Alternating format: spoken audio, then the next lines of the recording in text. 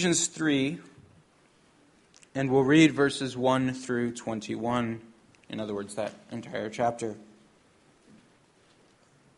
You'll notice many of the same themes that we've been encountering already in Colossians.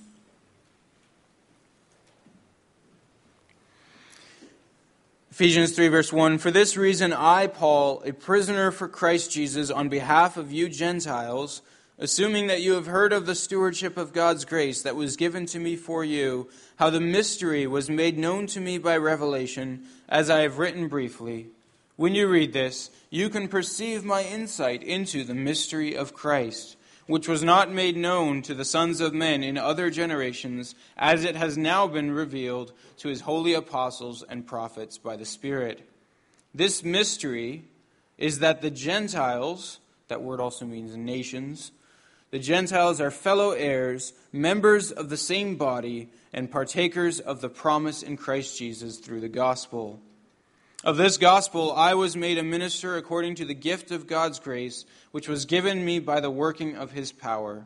To me, though I am the very least of all the saints, this grace was given to preach to the Gentiles the unsearchable riches of Christ, and to bring to light for everyone what is the plan of the mystery hidden for ages in God who created all things, so that through the church the manifold wisdom of God might now be made known to the rulers and authorities in the heavenly places. This was according to the eternal purpose that he has realized in Christ Jesus our Lord, in whom we have boldness and access with confidence through our faith in him. So I ask you not to lose heart over what I am suffering for you, which is your glory. For this reason I bow my knees before the Father, from whom every family in heaven and on earth is named, that according to the riches of his glory he may grant you to be strengthened with power through his Spirit in your inner being, so that Christ may dwell in your hearts through faith, that you, being rooted and grounded in love, may have strength to comprehend with all the saints what is the breadth and length and height and depth, and to know the love of Christ that surpasses knowledge, that you may be filled with all the fullness of God.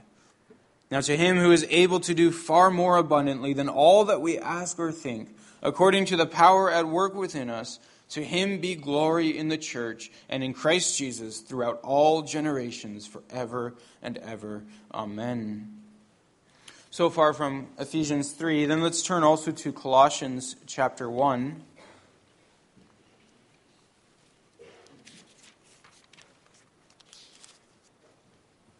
Colossians 1, verse 21 through chapter 2, verse 7.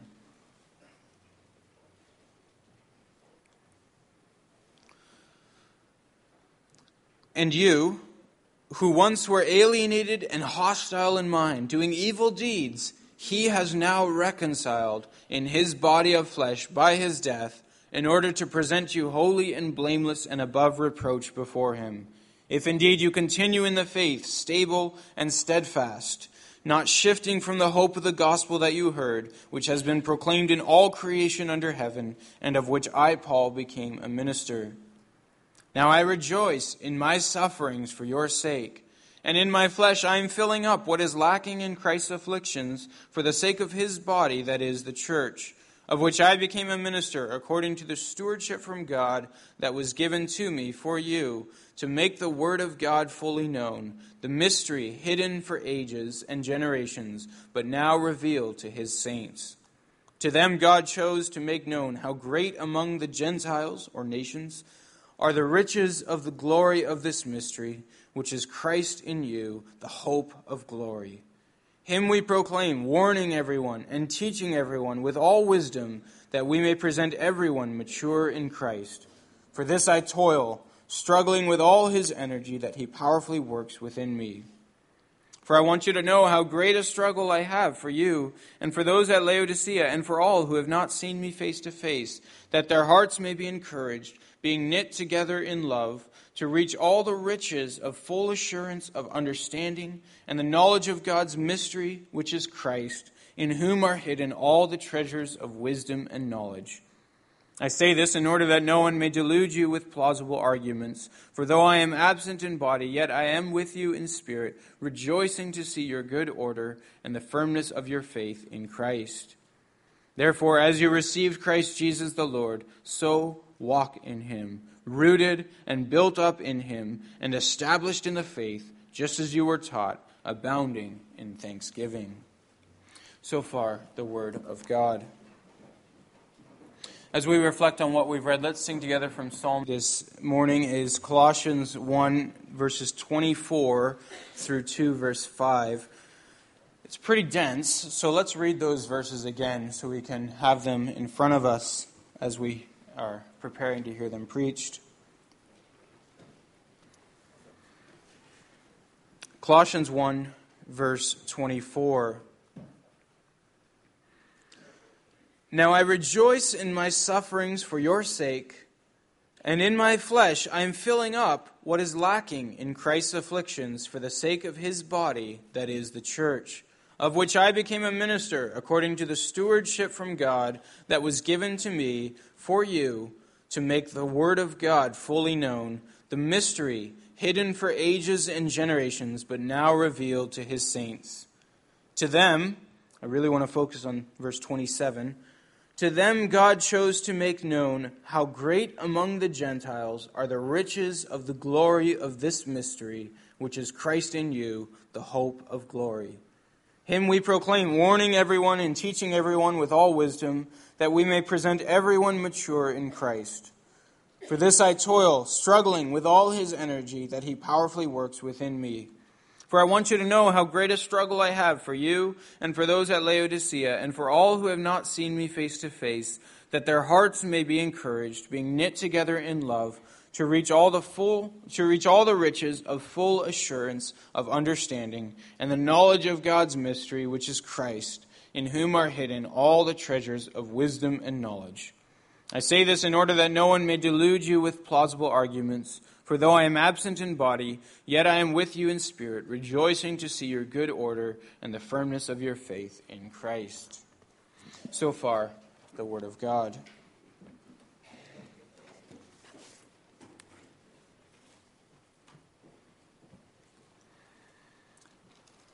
Brothers and sisters in our Lord Jesus Christ, last week we spent our attention on verses 13 through 23, right before our text. And in those verses we saw how Paul just lays out for us the greatest imaginable news ever, which is all that God has done for us in Christ, in bringing us out of that old kingdom of darkness and into the kingdom of Christ. And Paul wants this to be first and foremost on our minds, for that knowledge to rule our minds, to shape and transform our lives. So again, verse 13, this is the main message of Colossians, chapter 1, verse 13. He has delivered us from the domain of darkness and transferred us to the kingdom of his beloved Son, in whom we have redemption, the forgiveness of sins. That's the main thesis, you can say. And then verses 15 to 23 focused on the significance of that news, especially when you consider the greatness of the majesty of Christ. You haven't been brought to just any kingdom. You've been brought into the kingdom of Christ, the Son of God. And he goes on and just lists the glories of Christ. Who is this Son of God? Well, he's the image of the invisible God.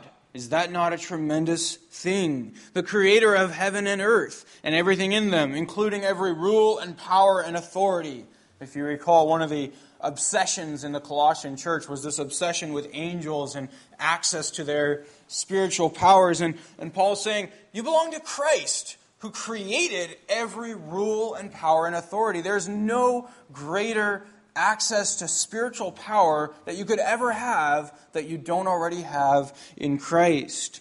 He is also the one who exists before all things and is independent of all things. Being God himself, he not only stands outside of creation, but he holds all of creation, including the angels and every spiritual force. He holds them all together. He is further the one in whom God dwells bodily. And then he is also the one who is reconciling all things, including you, to himself. And so the news of what God has done for us in Christ truly is the greatest imaginable news ever. It blows everything else out of the water.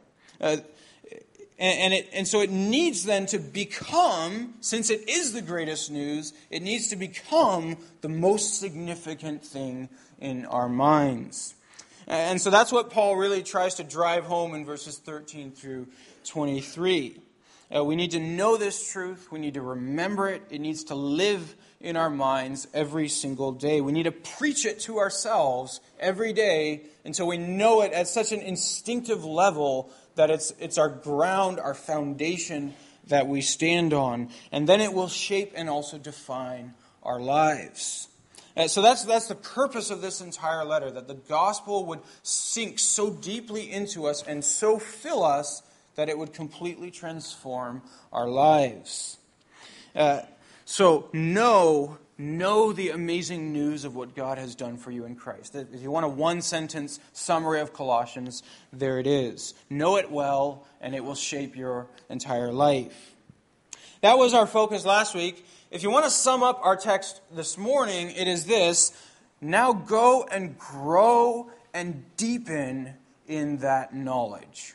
Grow and deepen in that knowledge. The life, death, and resurrection of Christ for you and for all the nations has massive implications for everything in our lives as well as everything in the world and in human history.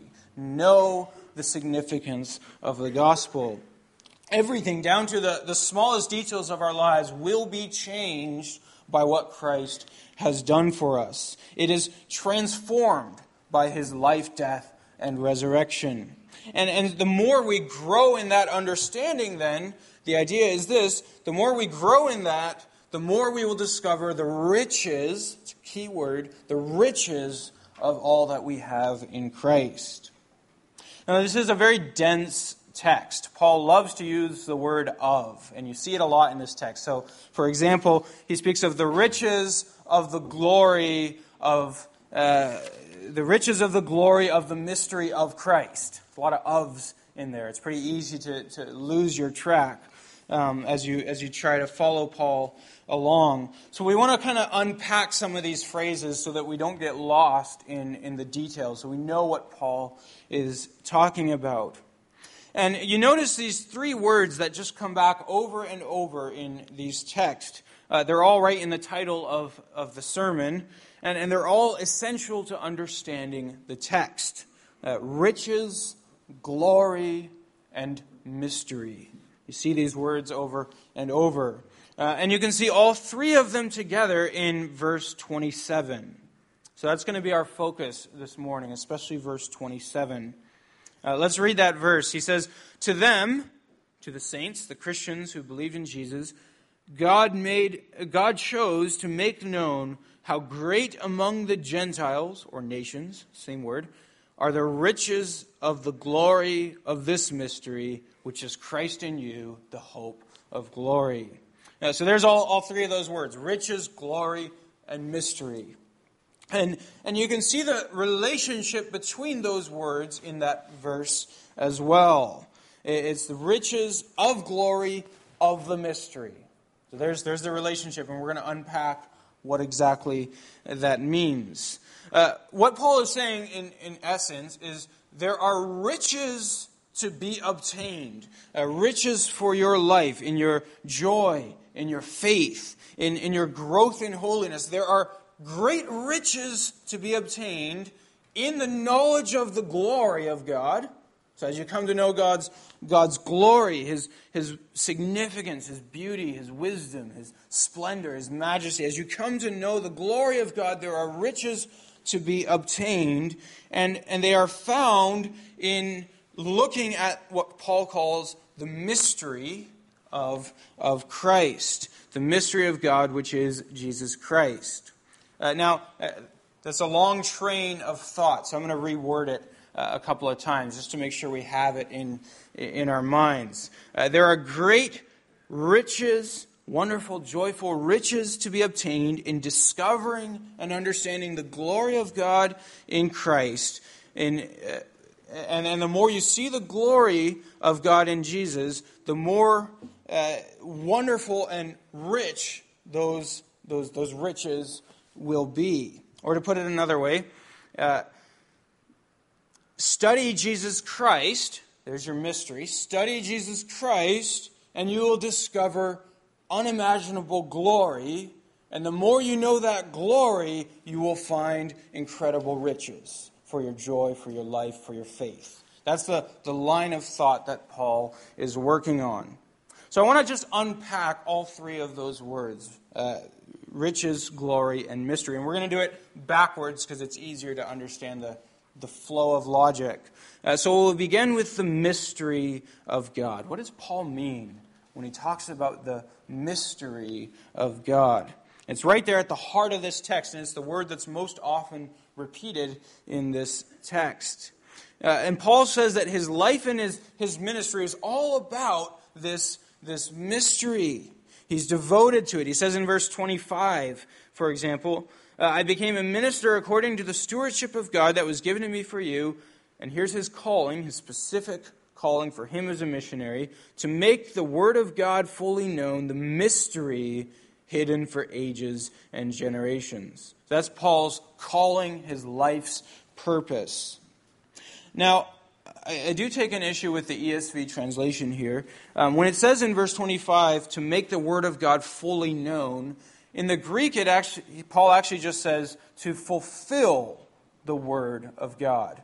So it's interpreted by the ESV as in terms of preaching. I'm going to make the word known. But he does just say, I'm going to fulfill the word of God. And I believe that's what Paul actually meant to say. He's saying by his ministry, he is bringing that mystery to pass. He's fulfilling something in the Word of God. He's the fulfillment of something the Word of God said was going to happen. And that is what he calls this mystery. Now, the Bible uses the word mystery differently than we do. When we talk about a mystery, we're talking about something that's unknown, that you can't entirely understand. For example, we say quantum mechanics is full of mysteries. Or some of you men might say, my wife is a mystery. It means I can't fully comprehend her. I can't understand her. That's how we in English use the word mystery. It's something we can't figure out, or maybe even something you're saying we'll never figure out. So we call it a mystery. Well, when the Bible talks about a mystery, it means something a little bit different. It refers to something that used to be hidden, but now is beginning to be revealed. So there's not the hopelessness that we have when we talk about mysteries. Here it's something that can be seen, can be understood, but used to be hidden. And in the New Testament, it almost always refers to the gospel of Jesus Christ. Almost everywhere you find the word mystery, it refers to the gospel of Jesus Christ. Something that was hidden, but is now apparent. And that's how Paul defines it in our text as well. For example, verse 27 again. The riches of the glory of this mystery, which is, so he's going to define it, which is Christ in you, the hope of glory. Again, chapter 2, verse 2. He says that their hearts may be encouraged, being knit together in love, to reach all the riches of full assurance of understanding and the knowledge of God's mystery, which is Christ. So he defines it twice. Christ in you, and then simply Christ. So this mystery refers to Christ. And I would say more broadly, it's the plan of salvation that God had in mind through all the ages to be revealed in Jesus Christ. So in that sense, it was hidden in former times. We didn't know exactly how God was going to deliver us until Jesus Christ came and did it. And this is how Paul also defines it virtually everywhere else in all of his letters. It's actually quite amazing how common this language of mystery is in the letters of Paul. For example, 1 Corinthians 4, verse 1, he says, This is how one should regard us, as servants of Christ and stewards of the mysteries of God. Or Ephesians 1, verse 9. God has made known to us the mystery of his will, according to his purpose, which he set forth in Christ as a plan for the fullness of time, to unite all things in him, things in heaven and things on earth. So this mystery is how God is going to save the world through Jesus Christ. It's the secret plan of God that is now not secret anymore. It's now revealed in Christ. And one of the major aspects of this mystery, that almost everywhere Paul speaks of mystery, it's directly tied to this one aspect of the gospel, which is the fact that through all the ages, as God was caring for Israel, shepherding Israel, leading Israel to himself, God had in his mind all along the salvation not just of Israel, but of the whole world. And he says, that's a mystery. We Jews didn't see that. It was there all along, but we didn't understand it for what it was. And that's why we read Ephesians 3 as well. Ephesians 3, verse 1 through 11, very clearly defines this element of mystery. So he says, this is Ephesians 3, verse 1. He says, I, Paul, a prisoner of Christ Jesus, on behalf of you Gentiles, assuming that you've heard of the stewardship of God's grace given to me for you, how the mystery was made known to me by revelation, as I've written briefly. When you read this, you can perceive my insight into the mystery of Christ, which was not made known. You see that, formerly hidden. Not made known to the sons of men in other generations, as it has now been revealed to his holy apostles and prophets by the Spirit.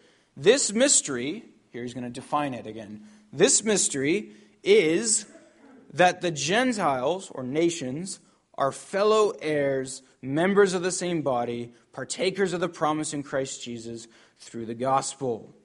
So, the heart of this mystery, the thing that's most surprising and mysterious about it, is the fact that God, throughout history, has always had his eyes on all the nations of the world. That even as he was giving his special attention to Israel, he had never forgotten about the nations. That's the mystery. And it's a mystery because many Jews of Jesus' day and Paul's day had come to the conclusion that God was really only interested in Israel. They recognized, because the Bible does speak of it, they recognized that someday Israel will be a blessing to all the nations.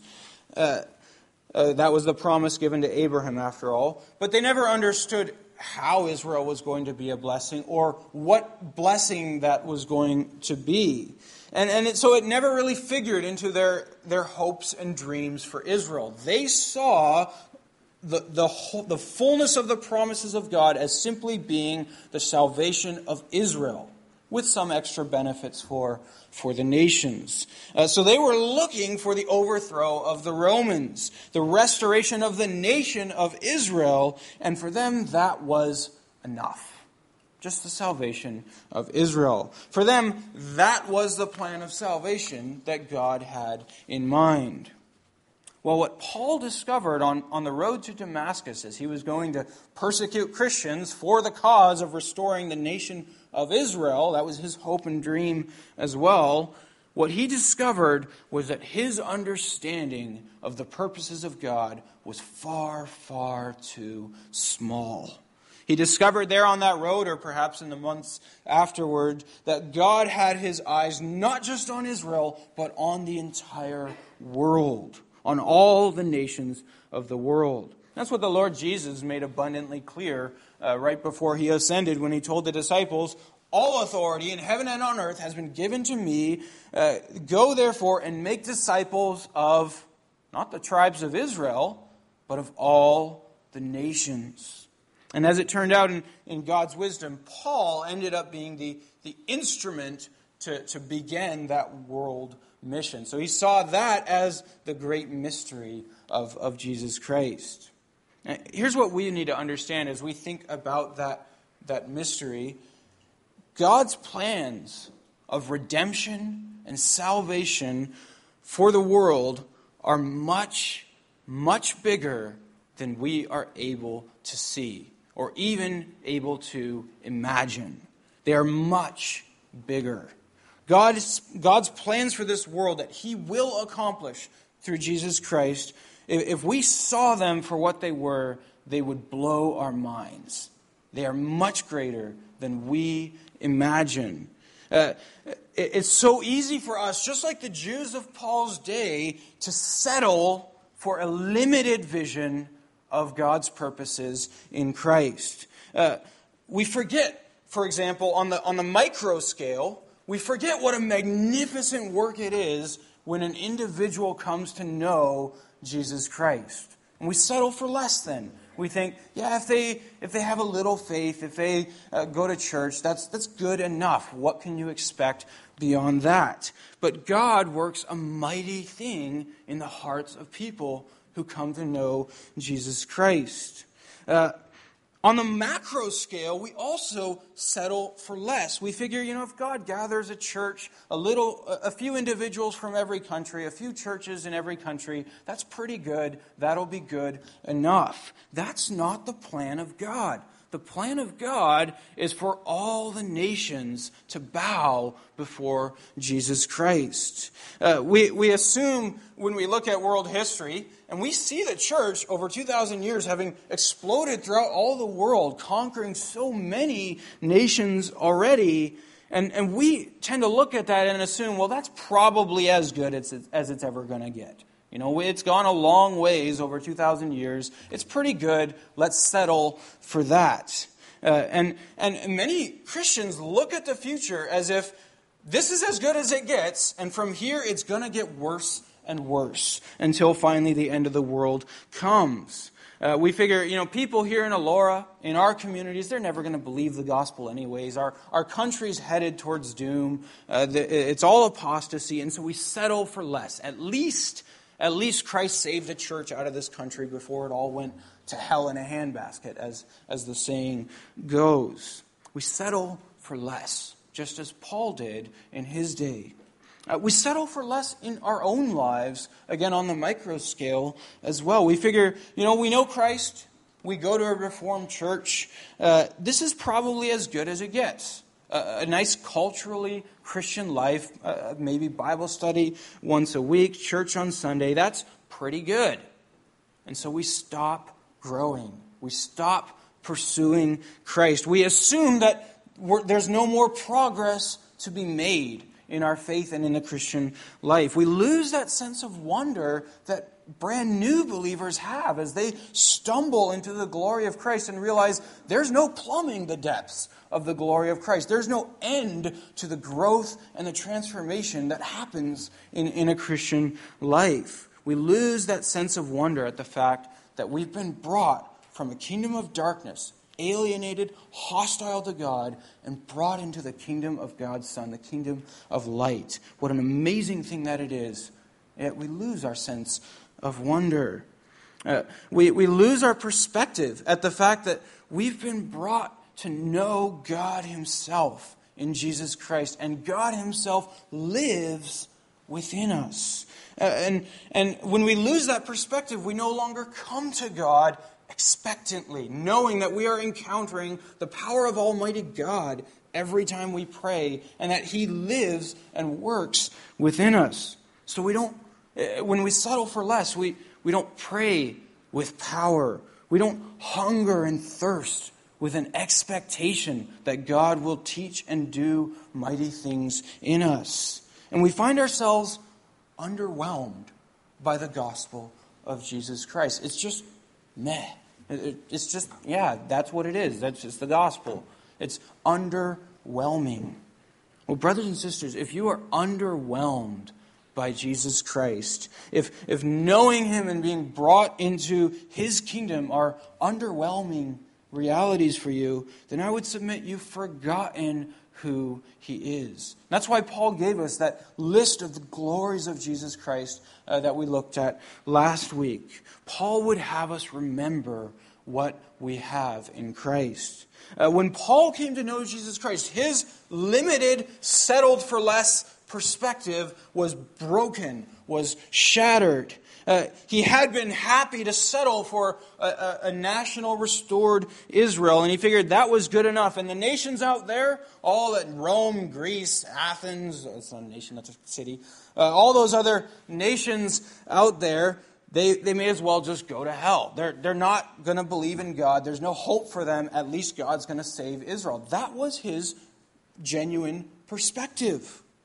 Well, when Paul met the risen Lord on the road to Damascus, that pathetic vision for the future of the world was utterly shattered for Paul. That was when he realized the significance of who Jesus was. And as he heard the voice of Jesus and saw that light that threw him to his knees on that road, that was when he realized how glorious Christ was and how great his plans were for the world. And I would submit to you that we too have only begun to realize the glory of Christ's vision for the world. Both out in the world among the nations and also in terms of the depth of transformation that happens in each of our own individual hearts. We let our vision diminish. We settle for less on both fronts. The reality is, if you've seen Christ through the Spirit working in your life, you need to know that what Christ has done in you, whether you're 70 or 80 years old looking back, or whether you're 15 or 20 years old still looking forward, what Christ has done so far in you is barely the beginning. You will be utterly and absolutely changed. Paul and the Colossians and the early Christians threw their lives away as they were dragged and thrown to lions, and they threw their lives away gloriously and gladly because they realized how magnificent, how worthy the kingdom of Christ was, how much better that was than anything they could ever lose on earth. And so as we reflect on what Paul is saying here about the mystery of Jesus Christ, I think the first exhortation that comes from this for us here in Elora is that we must not grow disenchanted or underwhelmed by Christ. Don't let it happen to you in your Christian life. If you are underwhelmed or unimpressed with Christ, it's not because Christ is underwhelming or unimpressive. It's because you're not looking at him anymore. It's because you're setting your sights on something else and not the riches that are ours in Christ. You're looking for something better from somewhere else. Paul says in verse 3 that the treasures of wisdom and knowledge, are all hidden in Christ. You don't have to find them somewhere else, and you won't find them anywhere else. Look to Christ, spend time with Christ, pursue Christ, and you will find treasures of wisdom and knowledge that do not compare with anything you'll find anywhere else. Most of the world doesn't see those treasures, though they will. Habakkuk 2, verse 14, the earth will be filled with the knowledge of the glory of the Lord, just as much as the waters cover the sea, which is pretty much. What others don't see are there. Those treasures are there, and the world will come to know them.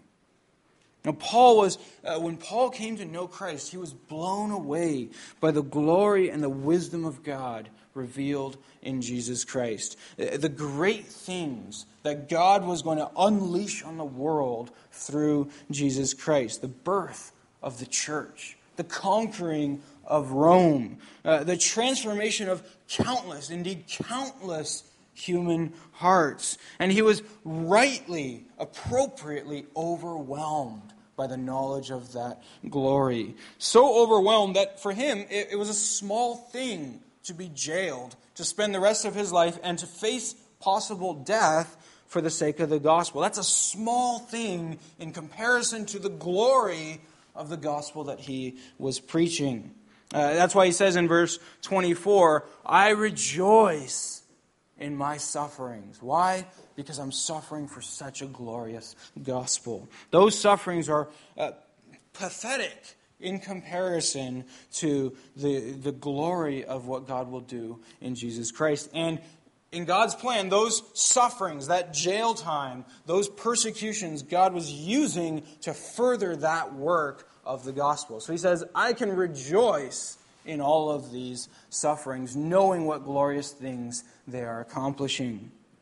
Brothers and sisters, I think Paul would plead with all of us to then not be underwhelmed with this Christ, but to look to him again, to discover in him the glory of God's wisdom and God's amazing goodness in his plans for this world. To realize that what God can do and indeed will do in this world before the end of times comes.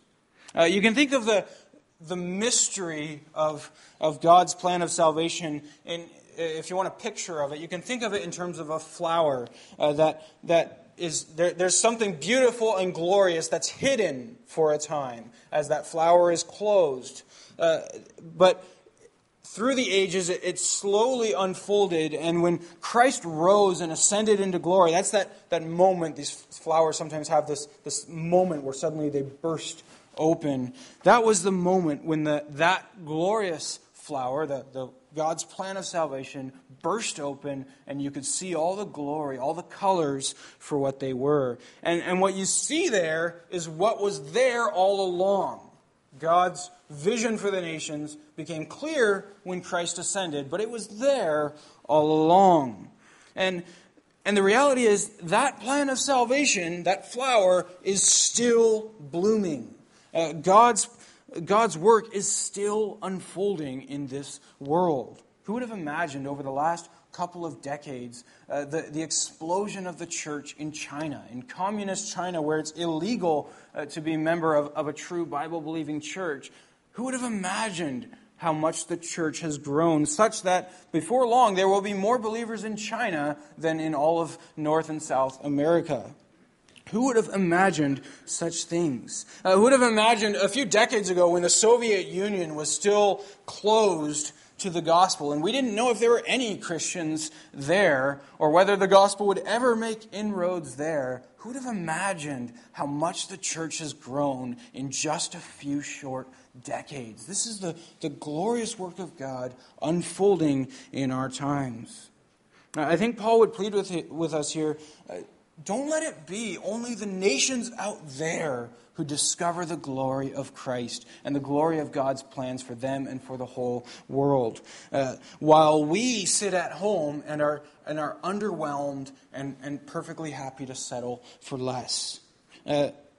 Or to say it another way, don't let it be only those that are out on the streets among our neighbors and in growing evangelical churches in our area. Don't let it be only them as they first encounter the gospel. Don't let it be only them that discover the glory of Christ, while we in a Reformed church that has all these glories as our inheritance, our treasure from many generations, while we might speak much of him in words and be unimpressed with him in our hearts. I'm not saying that is the case.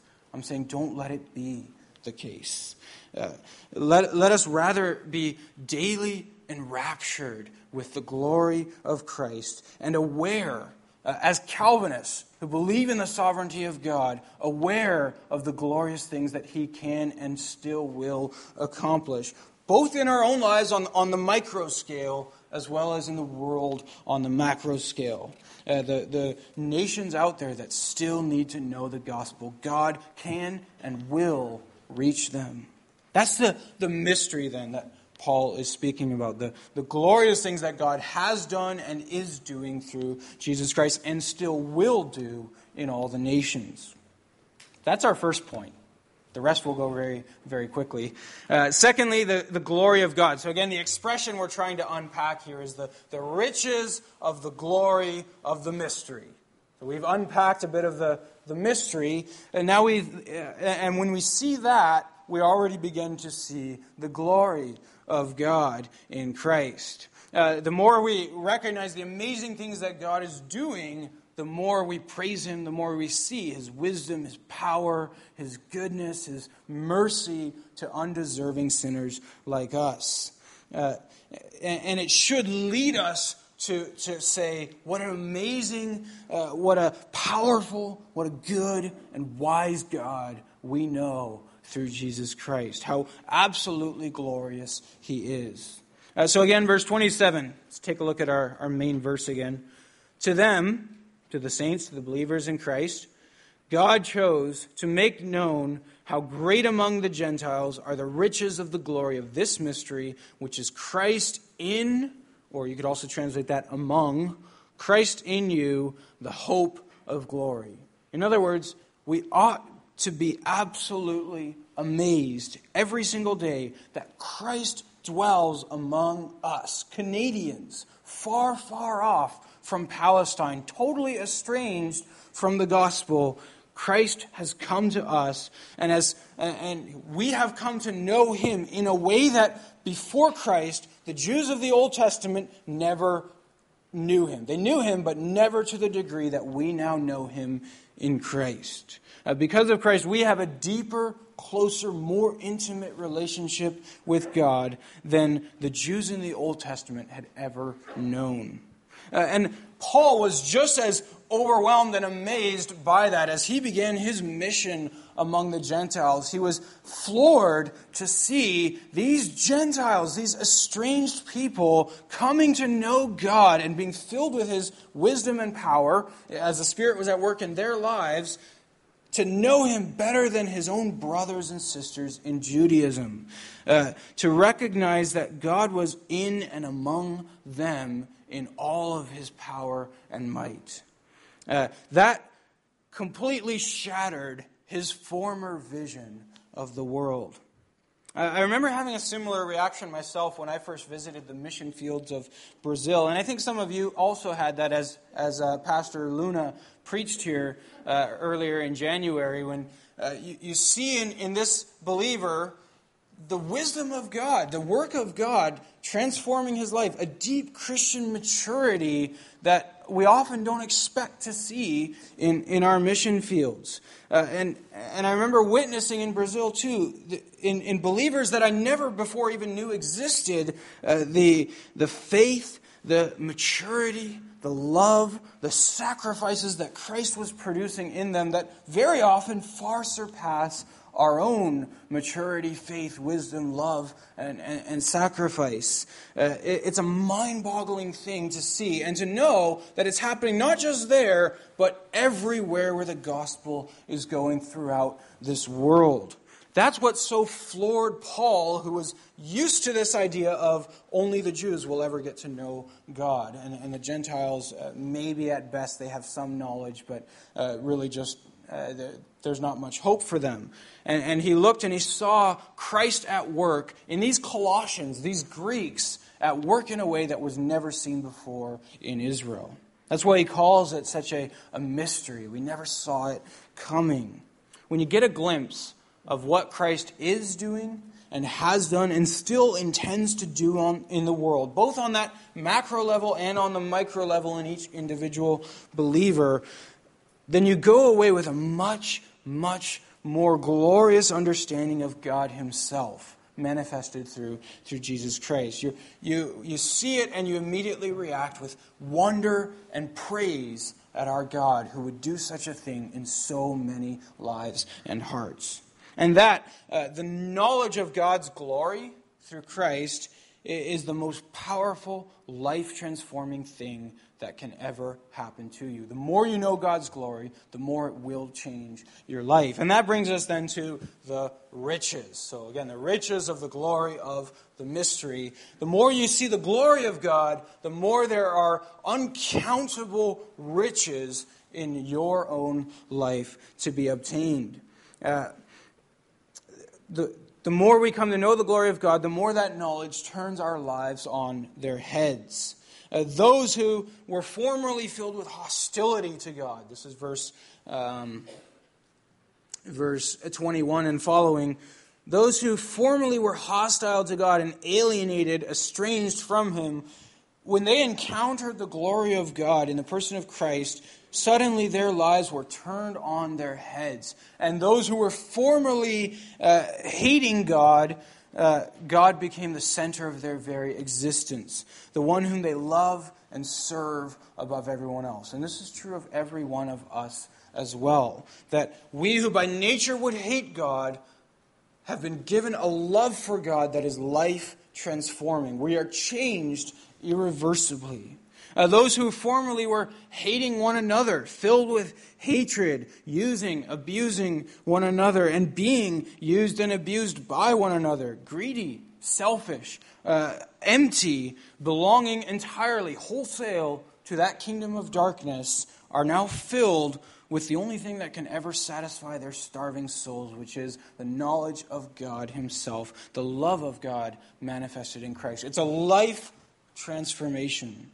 Again, those who formerly envied and lusted and stole and coveted have been brought face to face with their Creator, who instead of coming out against them in His anger and burning them and demolishing them as they rightly deserved, instead He meets them in His sacrificial love in Christ, who laid down His life to pay the price for their sins so that they could be reconciled, restored, and brought near to God. So that they can learn what it means to be at peace with their God. Not under His anger and judgment, dreading death because they know what comes after death, but rather covered with His blood so that they could come to know the depths of His love and look forward to eternity of fellowship with Him. What a transformation occurs in every believer who comes to know the Lord Jesus. When you encounter then the glory of God in the person of Jesus, everything you used to chase after, everything that you once loved in the kingdom of darkness, you now despise, you now abhor. Everything you once despised, that Bible, that old religious stuff, that presence of God, that nearness of God, everything you once despised and thought little of or even hated, you now treasure above everything else, indeed above life itself. Your steadfast love, Psalm 63, is better than life itself. What a transformation occurs when you come to know the glory of God. And the best word that Paul can think of then for the results, the outflowing of that knowledge, the best word he can think of is riches. How else do you explain it? They're just treasures. They're riches in our own lives. It's the greatest wealth imaginable because everything in life is changed. Everything that was broken is healed. Every sin and addiction that was impossible to conquer is utterly vanquished in Christ. We receive God's nearness, which to us is greater riches than life itself. We come to know the glory of God, which is the very thing we were created to know and to love and to rejoice in. And we witness the power of God in our lives, working through us, working in us. Riches. The best word you can think of for it is just riches. And beyond that, we are headed for glory. And we are going to know those riches beyond description. So Paul talks about riches. It's also in verse 2.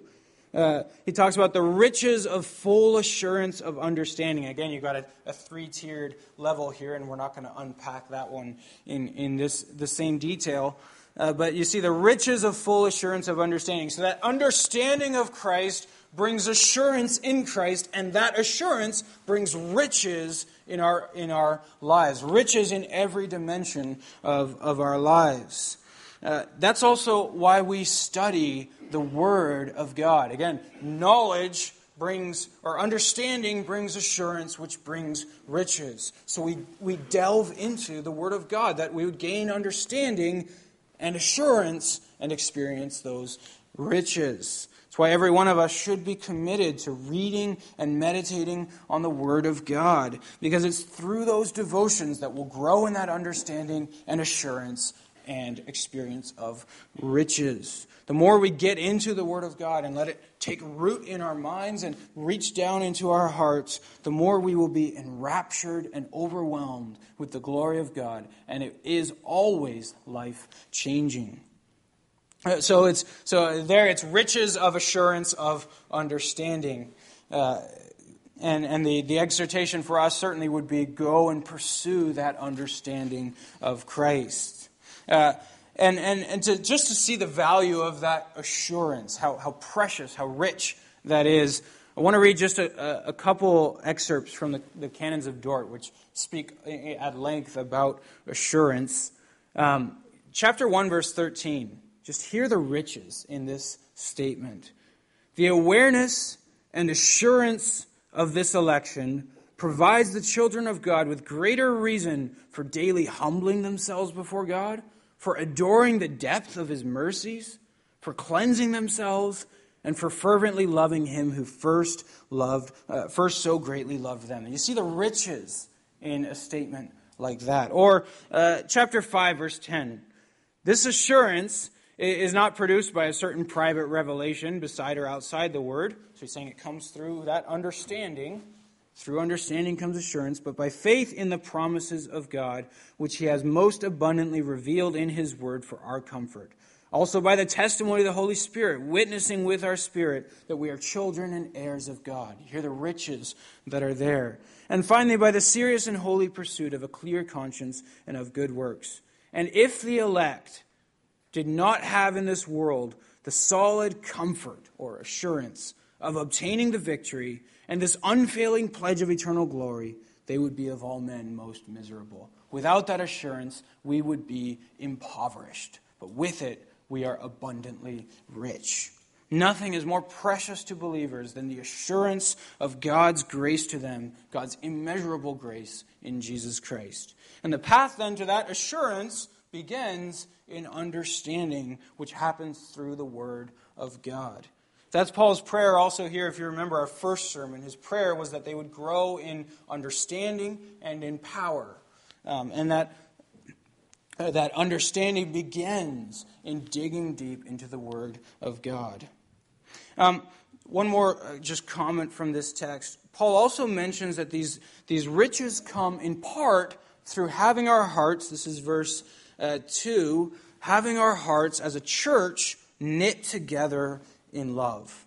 In other words, we also need each other to obtain that understanding and assurance. God has given us to each other. And for our hearts to be knit together, it's an interesting expression. Our hearts are knit together, so they're woven together, means that also our lives are intertwined with one another. We care for one another. We serve each other. We rejoice with those who rejoice. We weep with those who weep. We are bound up together as one body, and that's the context where riches and assurance and understanding come. So that's a profound and important point also for us to take to heart. God has given us to each other so that we would progress in that assurance and understanding together. That's where maturity happens. And Paul exemplifies that in his own life as he struggles and prays for and gives thanks for the churches with whom he was working. It's also why he says that I rejoice in my sufferings for your sake. There's a strange phrase he uses in verse 24. He says, in my flesh I'm filling up what is lacking in Christ's afflictions. I don't want to get into too much detail about what he means by that. It's a strange phrase. What could possibly be lacking in the afflictions of Christ? So I was almost tempted to skip it together, but in case there are questions about it, Paul is not saying there's something absent in Christ's affliction, something not yet sufficient. What he's saying is we as Christians are called to imitate those afflictions, to walk the Calvary road, to bear our cross, to use the words of Jesus, and we're not there yet. He's saying, in my flesh, there's still something lacking. I haven't suffered to the degree that my Savior has suffered, but he calls me to go down that road. So that's the lack that he's speaking of. And so let's finish on that note. Paul would plead with us to have our eyes fixed on our Savior, open to the glory of all that he's done for us, not only out in the world, but also in each of our own hearts, and then to pursue that Christ with all our might, notwithstanding the sacrifices, the sufferings, the afflictions that we will certainly endure. Open your eyes to see the wonders of the gospel, and go like Christ in Hebrews 12, verse 2, who for the joy set before him endured the cross and despised the shame. The joy that comes from knowing that glory is what gives us the strength to endure that cross.